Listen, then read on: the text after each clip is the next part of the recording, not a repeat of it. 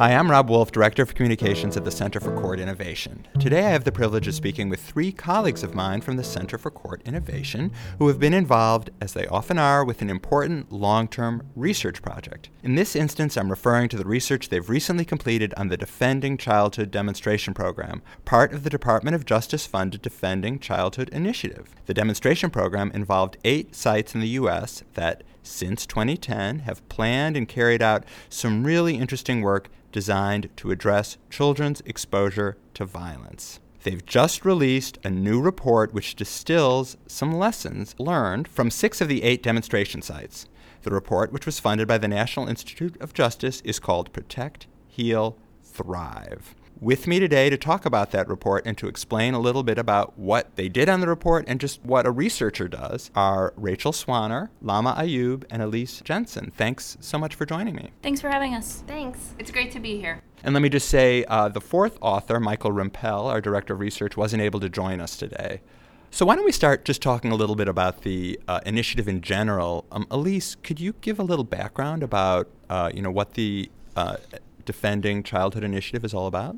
Sure. It's a national initiative that aims to prevent children's exposure to violence, to mitigate the negative impact of such exposure when it does occur, and to develop knowledge and spread awareness about children's exposure to violence. So when you say exposure to violence, what kind of violence are you referring to? In 2009, there was a national survey of children's exposure to violence, and it found that 60% of children were exposed to violence in the past year, either directly or indirectly. So at the beginning of the initiative, we did a community survey and found similar results of children's exposure to violence. There are various types of violence. In the larger urban communities, the respondents on our survey had said that gang violence and violent crime in general were big problems. In some of our more rural sites, we saw issues such as bullying, relationship violence, child abuse and neglect as big problems. And then in our tribal sites, historical trauma especially was another thing that children were dealing with. Do you want to just run down where the 6 sites are that created their own demonstration programs? Sure. We have Cuyahoga County in Cleveland, Ohio. There's Shelby County in Memphis, Tennessee. Grand Forks County in North Dakota. Boston, Massachusetts. And our 2 tribal sites were the Rosebud Sioux Reservation in Rosebud, South Dakota, and Rocky Boys in Montana. So why don't you guys say a little bit about the work that went into this report? And it's really multiple. It's a series of evaluations, both individual and looking at all the sites.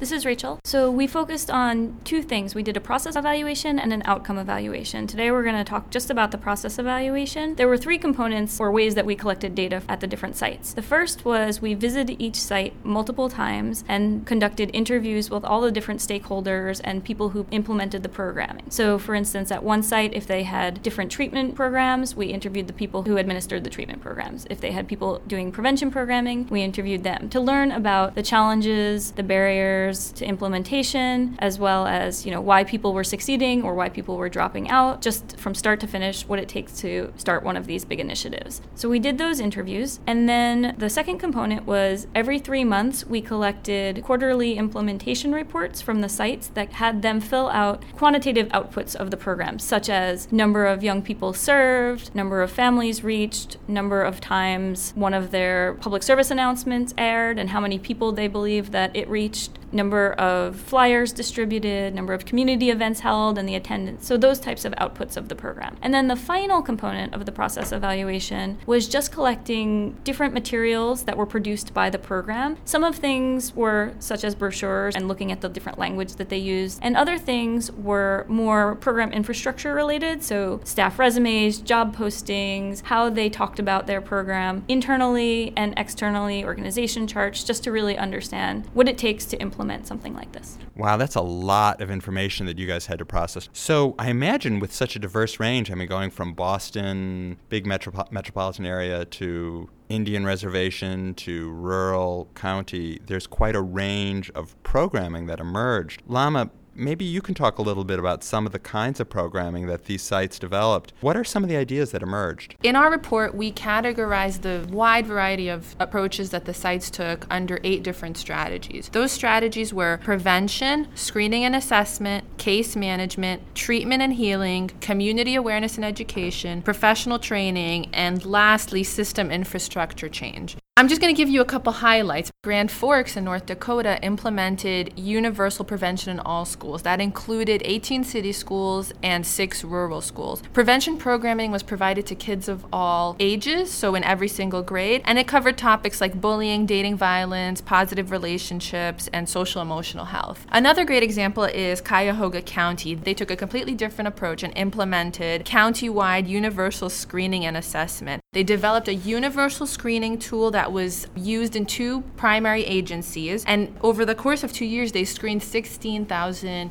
children for exposure to violence, and children would then be referred to a county-wide central intake and assessment, and then they would get treatment planning based on that assessment. Another really interesting example is a community awareness campaign that was done in Boston. So Boston had a youth-led production of a web series called The Halls. You can actually find it online at thehallsboston.com, and it's framed as a television show. It was released week by week like a TV series, and it was the story of 3 young men struggling with issues around violence, masculinity, fatherhood, and it was advertised throughout the city of Boston and nationally. And were there any highlights from the tribal sites you wanted to mention? The 2 tribal sites, Rocky Boys Reservation in Montana and the Rosebud Reservation in South Dakota, took a slightly different approach. They were really focused on incorporating their tradition and culture as a protective factor for children. At both of the sites, they invested a lot of resources in case management and advocacy. At Rocky Boy, for example, they hired several domestic violence and sexual assault advocates, as well as child advocates. And those advocates worked with adults and youth who were exposed to violence, but also did things like summer youth camps and community awareness events. Rachel, was there something you wanted to add to that?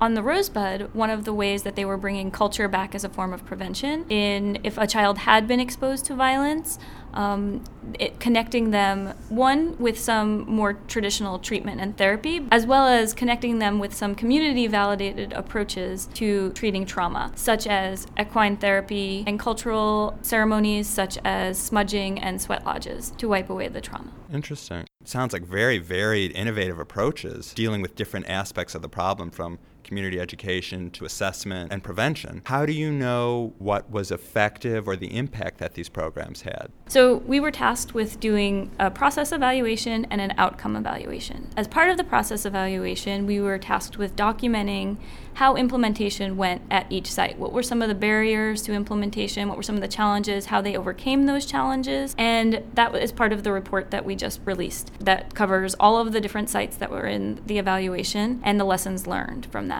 In addition to that, we were asked to do an outcome evaluation. So what were the positive or negative changes because of all of this programming that was implemented across the country? So the reports that were just released are about the process evaluation, and we will have an outcome evaluation coming out later in the year. And let me just ask another question about the various programming, some of what Lama just described. Were these all original, never done before approaches, or were they adapting things perhaps that existed? So Lama talked a little bit about the Grand Forks Universal Prevention Programming, and what happened there was for each grade level, a different prevention programming was chosen, and those programs were most likely evidence-based or a promising program, meaning these programs existed, and there had been research done on these programs that showed that they had some positive impacts on those who went through the program. So most of the sites chose for their prevention programming as well as for their treatment and healing programming programs that already existed in some capacity that had some research behind them. From all the work you've done, and this is a really incredible report, is there anything you could share, maybe Rachel, just sort of few lessons that have emerged so far? The report actually outlines a bunch of the common themes and lessons learned across the sites, as well as provides 58 recommendations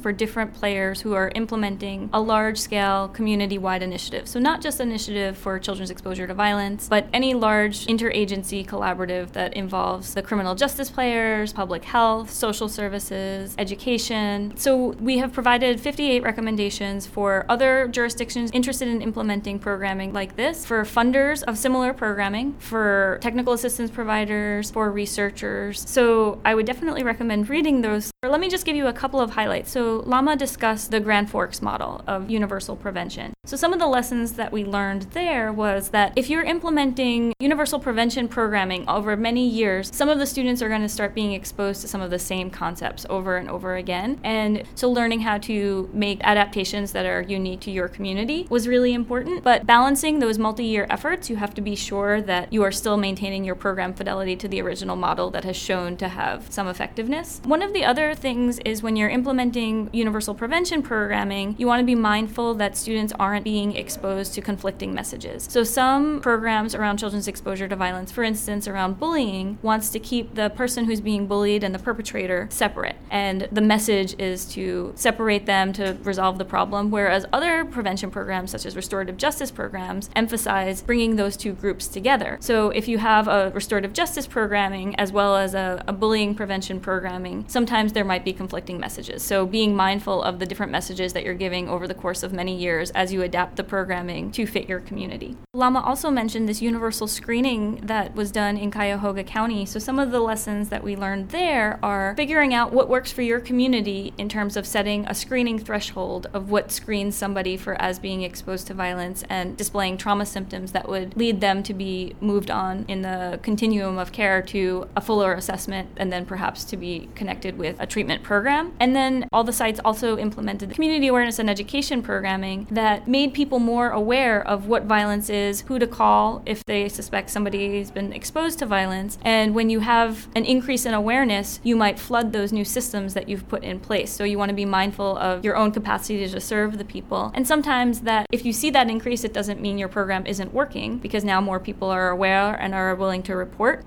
I have something to add. This is Lama. Another important lesson learned from these sites was their use of collaborative bodies. At each of the sites, they brought together a diverse array of stakeholders interested in children's exposure to violence, and that cut across silos. So they had domestic violence agencies and agencies that work with child abuse and schools involved, all kinds of players, especially players that maybe didn't interact with each other on a regular basis. And they brought these players together to create a collaborative body at each site that worked on the planning and implementation of the initiative. In general, the members of the collaborative body were really excited about being involved, but there are some important considerations when you bring together players like this, especially in big urban areas where there's already a lot going on. With large-scale initiatives like this, it's possible that some collaborative body members may experience what we're calling collaborative fatigue, that they're involved with many different initiatives or many different citywide programs, and their commitment to this one might wane over time. In those types of situations, it's possible that some collaborative bodies can be folded into existing initiatives or existing efforts that are going on. They actually did this at Rocky Boy's Reservation in Montana. The collaborative body there ended up being folded into their existing wellness coalition because a lot of the same folks were meeting for both initiatives. Excellent. I hope those are takeaways people can use, but people should definitely come to our website, www.courtinnovation.org, to get their own copy of the report. So I want to thank you all, and I want to remind our listeners that the report is available online, and there will be some more reports. And in addition to that, my colleague Avni Majatia Sejpal is planning to interview practitioners from two of the locations that you mentioned, which will be the Cuyahoga County site and the Grand Forks, North Dakota site. So stay tuned for those in the coming weeks. Once again, let me thank Rachel Swanner, Lama Ayub, and Elise Jensen for taking the time to talk with me. Thank you. Thanks. I'm Rob Wolf, Director of Communications at the Center for Court Innovation. To listen to more podcasts, please visit our website at www.courtinnovation.org or download our podcast from iTunes or your favorite podcasting app.